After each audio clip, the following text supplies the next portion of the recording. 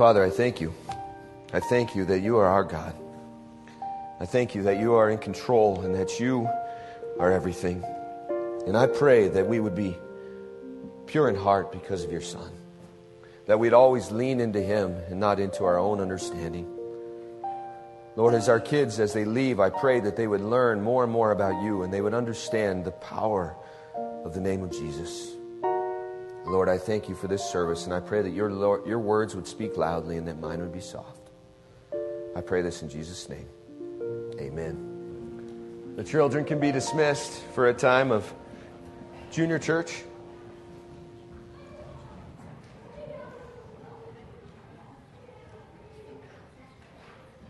And while they do, I want to remind you about the trip to Belize.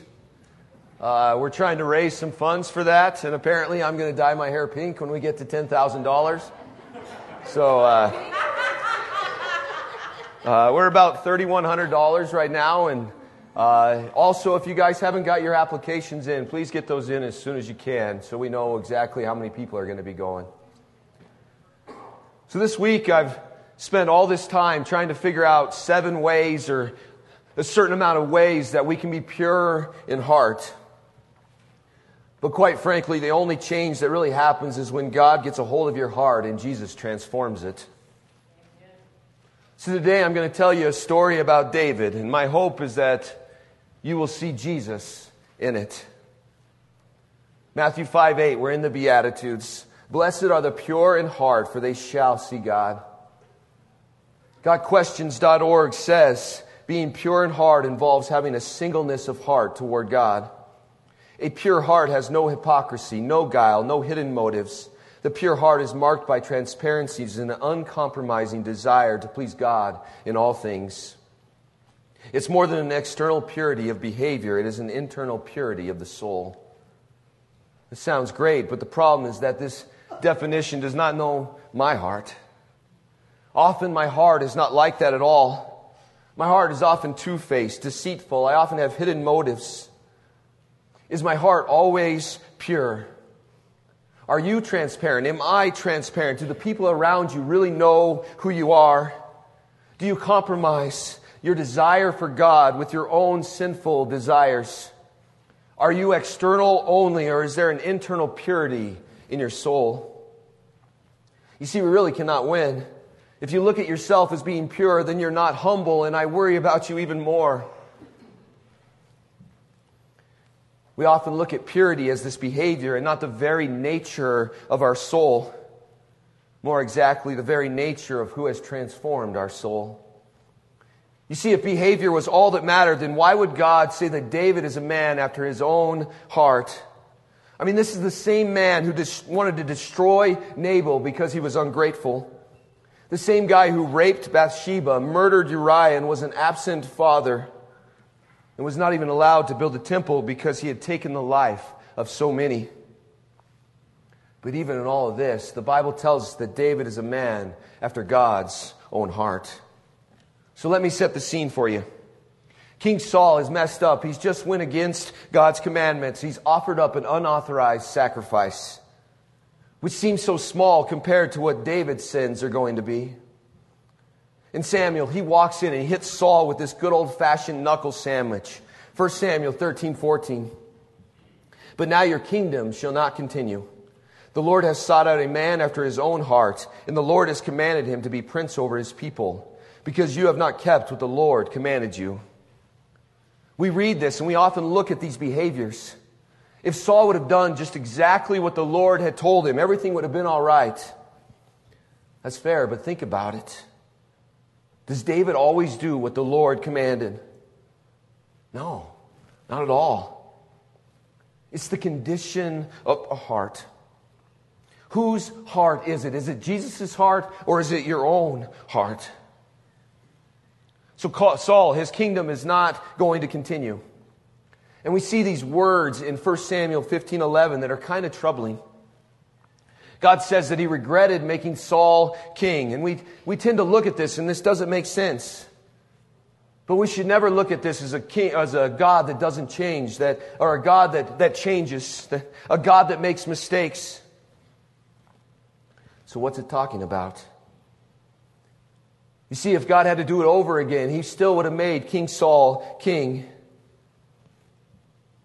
But that doesn't mean that He does not have sadness for how Saul acted, even though he knew that this was going to happen and he had purpose in it. And God, He goes on to make it clear in verse 29 that He is not a God of regrets. He's not like us. The text is very clear that God does not change His mind, but He is clearly saddened by sin.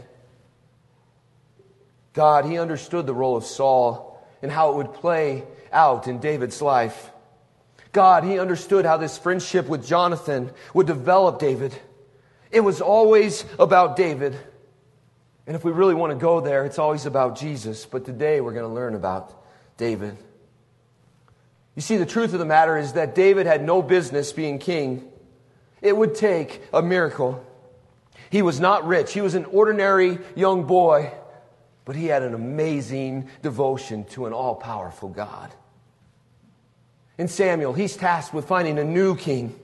And he's faithful to go wherever God asked him, even if it means him being killed. Saul was this king. And he was king to bring about David. But our God, He's still sad. He's sad when anybody doesn't trust and lean into Him.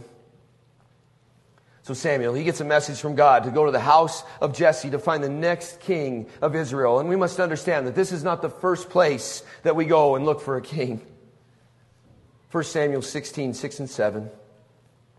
And when they came, he looked on Eliab and thought, surely the Lord's anointed is before him. But the Lord said to Samuel, do not look on his appearance or the height of his stature, because I have rejected him. For the Lord sees not as a man sees. Man looks on an outward appearance, but the Lord looks on the heart. So Samuel, he looks at 7 of Jesse's sons as they pass by, and God says no to each. And he's like, this cannot be. I know I was hearing God right. And he says, is there another one? And they're like, oh yeah, there's this David guy. David wasn't even asked to come. He was the youngest of them. He's over there taking care of the sheep. He's doing the job of the least of us. It's like cleaning up the dog waste at my house. The youngest gets the hose. It gets passed down over the allotted time. You see, David, he's the youngest child of an ordinary man. But we shouldn't be surprised, because God continually throughout His book uses ordinary people to make His name great. He declares His greatness often. Verse 12 and 13. And he sent and brought him in. Now David was ruddy and had beautiful eyes and was handsome. And the Lord said, arise, anoint him, for this is he. And then Samuel, he took the horn of oil and anointed him in the midst of his brothers. And the Spirit of the Lord rushed upon David from that day forward. And Samuel rose up and went to Ramah. From this moment, David understands that he's to be king. His father understands. His brothers understand that he is going to be king. And why is this important? Because it did not change David. He's the same person that he was before. And I get it. It changes his life circumstances. But David remains devoted to his family and to his God. Purity is something that is in him regardless of his circumstances. Because purity is Jesus and not us. We see things on a timeline, but God sees everything in the now. You are always His. You see, when I was growing up, I did a lot of wrong things. I was not the most obedient. I often cursed like a sailor. I treated people terribly, but there was always something in my heart. I truly cared about those that were picked on, those that were less fortunate. I remember this one time when I was in 5th grade. There was this young man named Channing Henson. And I was in Mrs. McKee's class, and I saw Channing Henson getting picked on by Tommy Mills. And if you don't know who this is like a skinny Danny DeVito being picked on by a plump Arnold Schwarzenegger. Channing was maybe 50 pounds soaking wet, and Tommy was probably pushing 180 pounds. Me, I was probably 80, somewhere in there. And I walked in and I saw him picking on Channing Henson, and something came over me, and I went after him and I jumped on his back and I held on to his throat for everything I was worth until the teacher came in. I went to the principal's office, and That was one of the moments when I went to the principal's office that my parents weren't very mad at me. They were actually proud of me for standing up for somebody. See, I've always had a heart for those that are disabled and different. It was often the so-called able and the beautiful that I struggled with. And just like us, David, he makes mistakes. But he cares about God and he cares about others. I mean, I could give you a list of what a pure heart looks like, but it's not so much what it looks like, it's what it is. Who is in your heart? And as a pastor, when a pastor is truly speaking with the Holy Spirit behind him, it's all about Jesus. Verse 13. Then Samuel, he took the horn of oil and he anointed him in the midst of his brothers. And the Spirit of the Lord rushed upon David. And from that day forward, and Samuel rose up and went to Ramah. The Spirit of the Lord rushed into David, and it is so evident in his life. The very moment that it goes into David, it leaves Saul, and Saul struggles. Saul's heart was never in tune with the Spirit in the first place. But what happens next is nothing short of a miracle.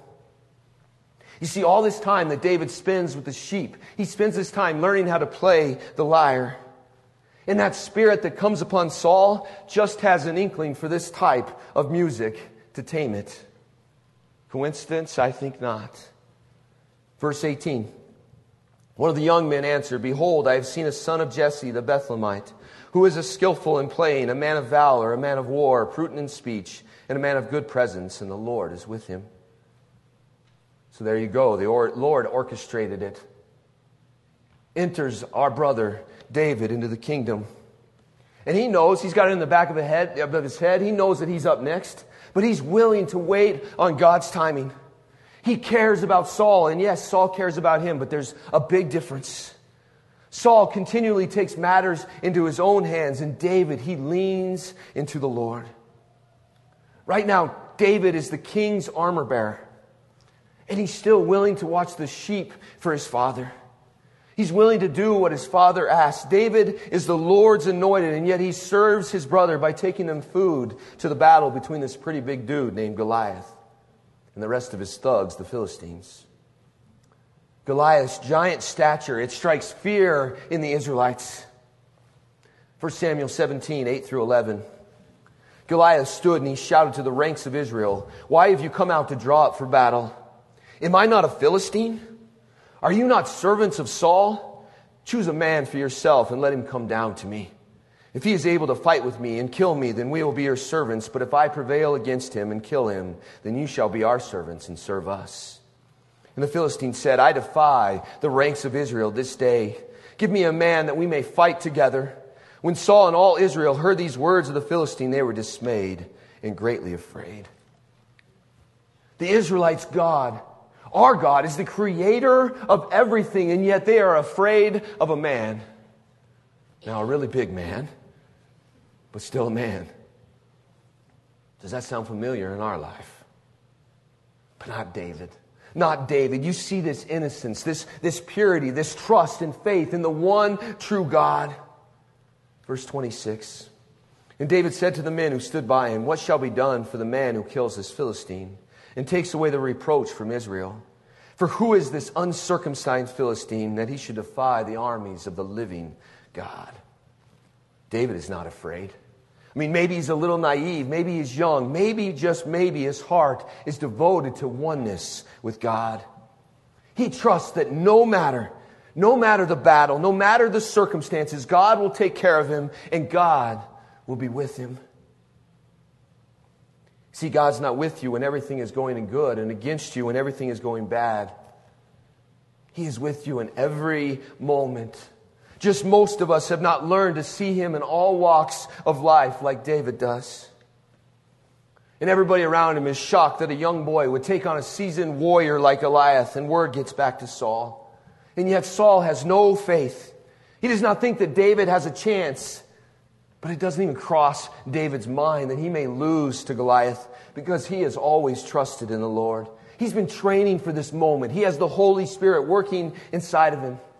David has taken down lions and bears, and he acts like this is just a normal thing.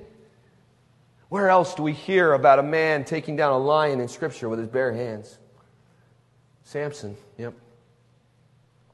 Did you know that extra biblical text called the Talmud declares that Samson was a normal man? He had normal stature. Of course he did. God does not need somebody like the Rock to take care of all this stuff. God can use anybody with His power, and He can kill the thousands. He can take down a lion with His bare hands. He does not need us. He is God. You see, men do not kill lions with their bare hands. God does. God is the one that does all the work. Look out. Who does not fear a bear and a lion? I mean, who grabs a lion by the beard and kills him? Not David. God did.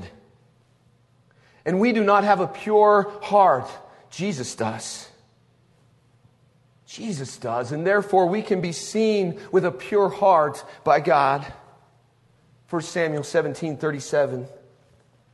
And David said, "The Lord who delivered me from the paw of the lion and from the paw of the bear will deliver me from the hand of this Philistine." And Saul said to David, "Go, and the Lord be with you." Saul right here is like saying, Godspeed. Better you than me. But if you look at this, shouldn't the king be the one that takes on Goliath? I mean, Saul's the one that's the closest to this man's size. He's the one that's head and shoulders above all the rest of the Israelites. The Bible even tells us that Saul is one of the only ones that has an actual sword. Shouldn't he be the one that takes on Goliath? I don't know. He doesn't think so. He even thinks that David needs armor, and David's like, nah, I don't need any of these. I got stones and a homemade sling that I use when I'm shepherding the sheep. Right here, David's heart is purely trusting in the provision of the Lord. The Holy Spirit is absolutely working in him right now. And he goes to a creek and he picks up 5 stones. Do you know why he picked up 5 stones? Yeah, neither do I. It's really not important. I just wanted to see some of you get all excited. But the truth of the matter, if you were fighting a giant, you would have picked up a heck of a lot more than 5 stones. And we often think of these stones as being small, but they would have been the size of a baseball. And I tell you, if I can go to battle and I don't get to choose a gun, I'm taking baseballs. That's my weapon of choice. David, he walks out. He walks out and Goliath curses David. He curses David and his God. And I love what David says. This is maybe my favorite part of all of Scripture. 1 Samuel 17:44-47. The Philistine said to David, "Come to me, and I will give your flesh to the birds of the air and to the beasts of the fields." And then David said to the Philistine, "You come to me with a sword and with a spear and with a javelin, but I come to you in the name of the Lord of hosts, the God of the armies of Israel, whom you have defiled. This day the Lord will deliver you into my hand, and I will strike you down, and I will cut off your head. And I will give the dead bodies of the host of the Philistines this day to the birds of the air and to the wild beasts of the earth, that all the earth may know that there is a God in Israel. And all this assembly may know that the Lord saves, not with a sword and a spear, for the battle is the Lord's, and He will give you into our hand." Man, this is like William Wallace mixed with C.S. Lewis, a warrior. A warrior mixed with a poet is David. And I love it. David does not sit back. He runs toward him. He takes out the stone. He puts it in his sling. He hurls it. And he hits the Goliath right in the forehead. And he takes him down like a charging bull. And then he gives God glory. Because it's not about David. It's about God's provisions. And then he keeps his word. And he takes Goliath's sword and he cuts off his head. Our Bible is not PG. And from that moment, David becomes a bigger part of the king's circle. And he builds this friendship with Jonathan that should be a symbol of our own relationship with Jesus. It's a symbol of what a pure heart actually is. 1 Samuel 18:1. As soon as he had finished speaking to Saul, the soul of Jonathan was knit to the soul of David, and Jonathan loved him as his own soul. There is no way to have a pure heart without it being knit together with Jesus. Jonathan, he displays a humility. He's the rightful heir of the kingdom. But he knew that God had other plans. Verse 3 and 4. Then Jonathan made a covenant with David because he loved him as his own soul. And Jonathan stripped himself of the robe that was on him and gave it to David and his armor, and even his sword and his bow and his belt. Do we strip ourselves and give everything over to God? Is Jesus over everything in your heart? Are we like Jonathan, or are we like Saul? You see, Saul, he becomes so jealous that he tries to kill David, and David did nothing wrong. Saul is the opposite of pure of heart. He gives his older daughter, then he takes her away from David. He gives his younger daughter, and then he takes her away from David. He loved David, and then he loves him not. He sends David on a mission that he hopes will kill him. And then he says this in 1 Samuel 19:6. As the Lord lives, he shall not be put to death. Saul is back and forth. And finally, David has no choice but to leave. And Jonathan, he displays a pure heart as he helps him. Guys, I know my wife, and she had some father and some tough times growing up. But that's not an excuse to not have a pure heart. Jonathan has a pure heart, even with a crazy Saul. And from that day forward, David, he takes his mighty men and he runs and he waits on God. He will not kill God's anointed. We see the story in 1 Samuel 24:3-5. And he came to the sheepfolds by the way where there was a cave, and Saul went in to relieve himself. Now David and his men were sitting in the innermost part of the cave. And the men of David said to him, "Here's the day of which the Lord said to you, Behold, I will give your enemy into your hand, and you shall do to him as you seem good to you." Then David arose and stealthily cut off the corner of Saul's robe. And afterward David's heart struck him, because he had cut off the corner of Saul's robe.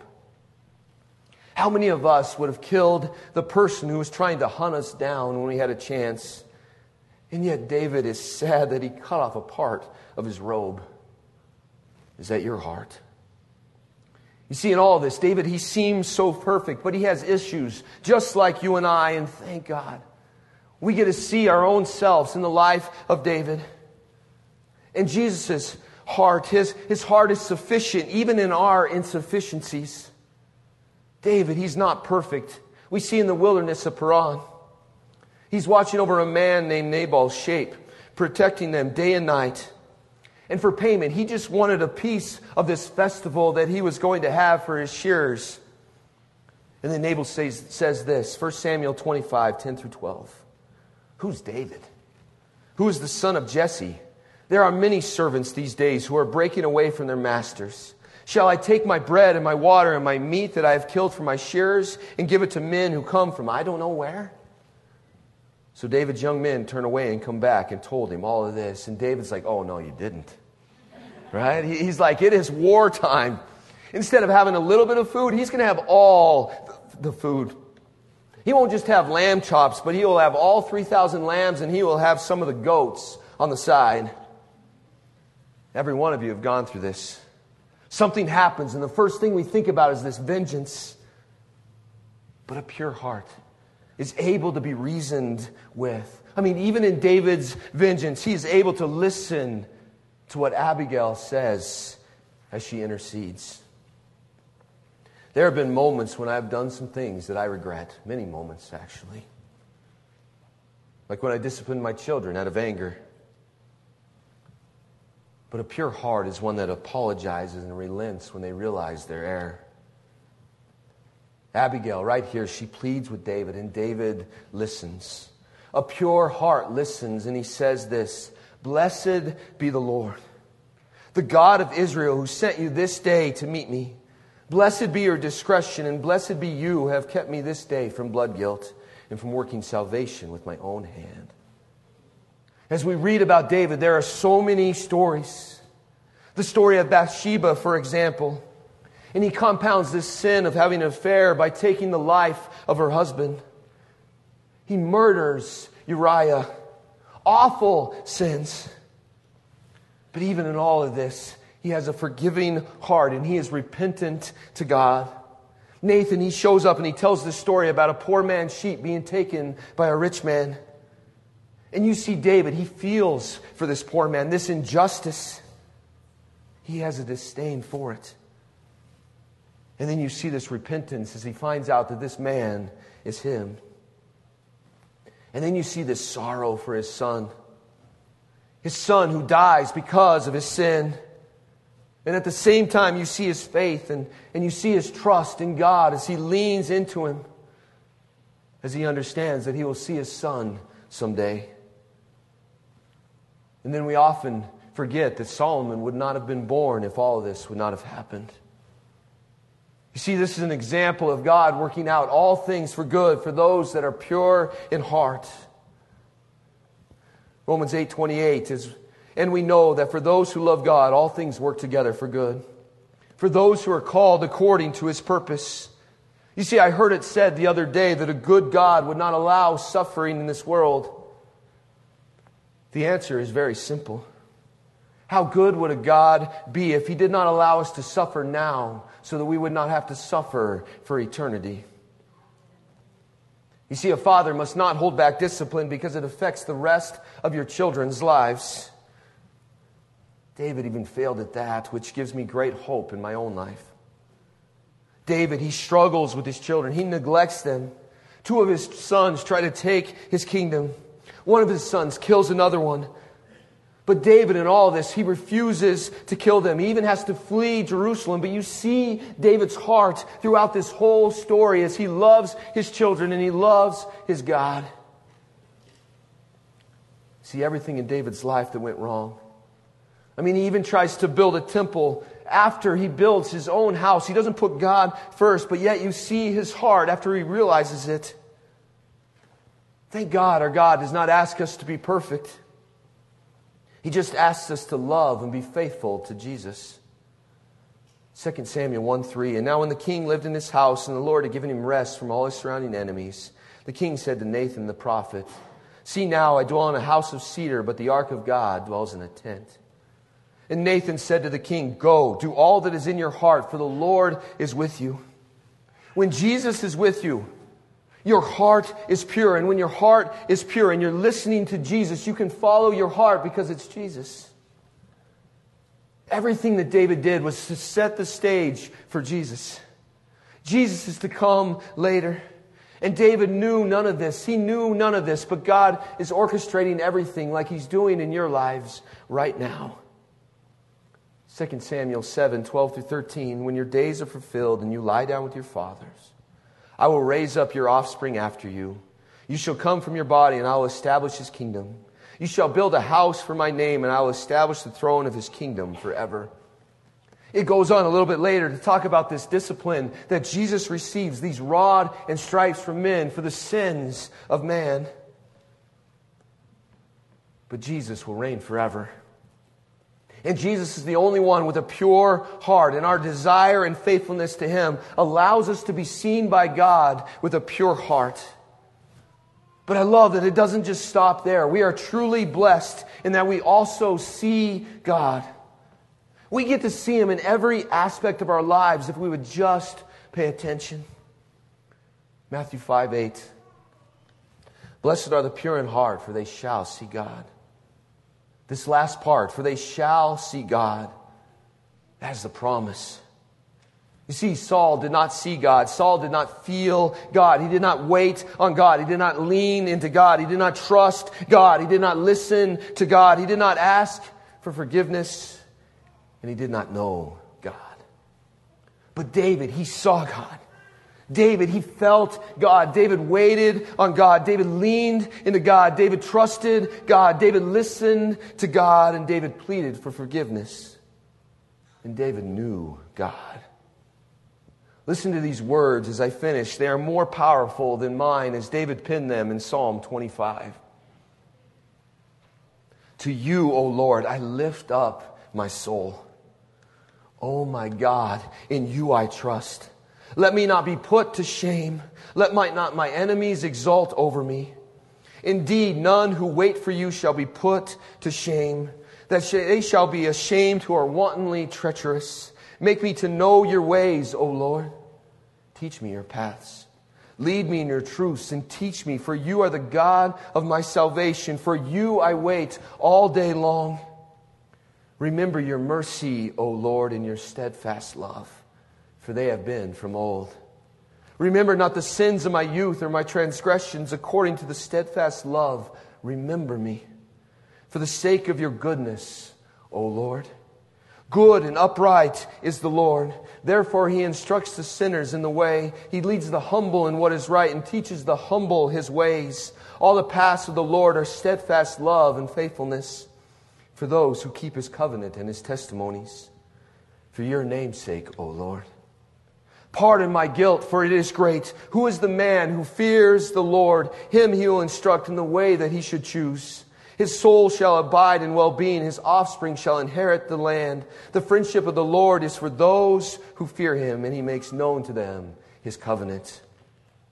My eyes are ever toward the Lord, for he will pluck my feet out of the net. Turn to me and be gracious to me, for I am lonely and afflicted. The troubles of my heart are enlarged. Bring me out of my distress. Consider my affliction and my trouble, and forgive all my sins. Consider how many are my foes, and with violent hatred they hate me. O guard my soul and deliver me. Let me not be put to shame, for I take refuge in you. May integrity and uprightness preserve me, for I wait for you. Redeem Israel, O God, out of all his troubles. Let's pray. Redeem me, O God. Redeem us, O God. Give us a pure heart. O Father, let us lean into Jesus. Let us be knitted together, our soul with the very soul of Jesus. Let us understand who he is, and let us be pure in heart because of Jesus. Let us be seen by you that way. Lord, I pray over and over to just give us Jesus. Let us have a relationship with Jesus. Let us not lean into this religious ways, but to have this pure relationship with your Son. I pray that it not be about the don'ts, but it be about the do's. Be about Jesus. Be about his ways and not our own. And let us lean into him as we go through this life and as we share about who is in our heart and who has transformed it. Lord, I pray this in Jesus' name. Amen.